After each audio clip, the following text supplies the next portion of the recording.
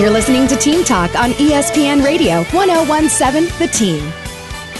We're getting some veterans, like Morris Udeze he comes here for 1 year. I felt like I was coaching like a 10-year NBA veteran, just the way that, you could explain something to him, the way that he approached practice every single day.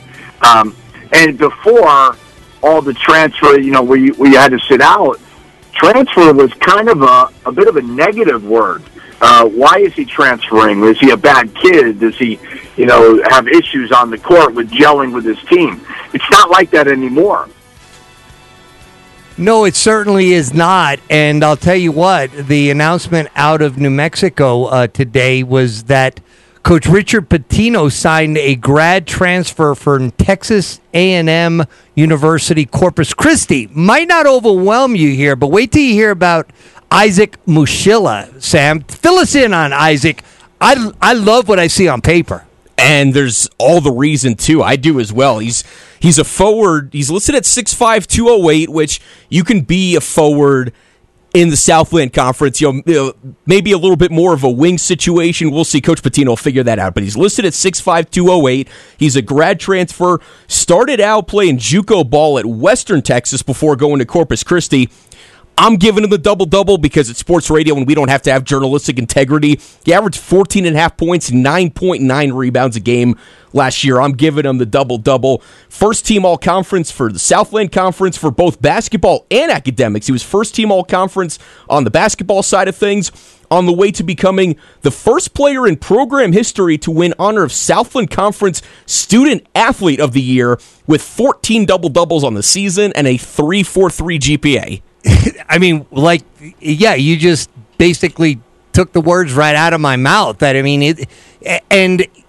what I understand, one of those type of players that basically will do anything to kind of help the team. I mean, he's not been promised he has to get this many minutes a game, but when you're talking about experience, like Richard Pitino did when he talked to us, man, this is adding another element to that. I mean, and I know we're excited about the returning players, including Donovan Dent and others. And I know we're excited about these incoming high school kids. But in the old days, it used to be built where you were top heavy with experience, and then the time would come for those others if they're patient. It seems like whether even though it's being done a whole lot differently than it used to be done, I see that kind of balance on this team, Sam. It's a great balance. There's been a lot of talk around college basketball about what does this mean for incoming freshmen. I think the Lobos right now are a pretty good design for college basketball about how you balance all of that. Donovan Dent plays last year as a freshman, highly recruited, highly touted, I should say, out of California. Imagine we're going to see some of the same along the way with Jaden Toppin and True Washington, and you have multiple grad transfers on this team now, which speaks to what Coach Pitino set out to do of getting older and getting more experiencpeople.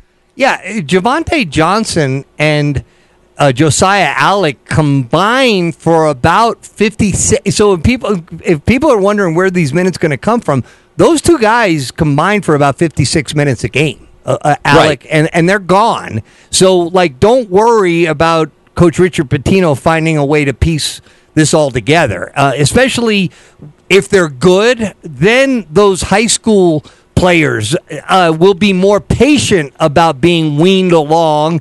And like Donovan Dent, I don't know how many minutes a game he averaged for the season, but my hunch it was 16 to 18 minutes a game. And if those high school guys can come in and get somewhere near those kind of minutes on a team that is potentially, vying for the Mountain West Championship, all is good in the hood, Sam. Yeah, it seems like we've been doing this for at least 3 or 4 years now of how you're going to figure out all these minutes and when guys are going to play. It hasn't been an issue to this point. One way or another, it's worked itself out. And it's also kind of what we've seen at different times from some of the guys that you just mentioned.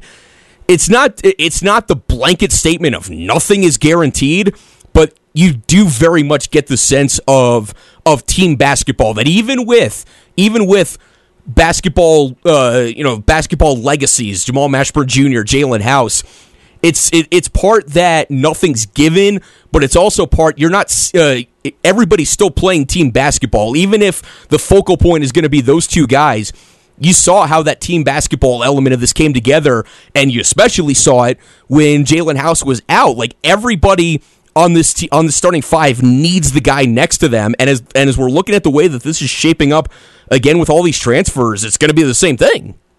So you got a guy who was all conference, granted Southland Conference, but first team all conference, first team all academic, grad transfer. So it's one more year of eligibility, with this whole system in the transfer portal. So, man, what a nice addition to what Coach Richard Pitino's got going. And as we heard that clip from Coach Pitino, he was on with us about a month ago here on Team Talk.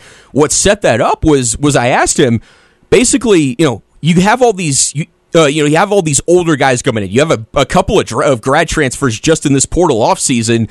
Does that make it easier to kind of offset the time that guys need to play together? You have guys that are older, that are experienced, that have played a lot of basketball, and this is what he wanted to do this offseason.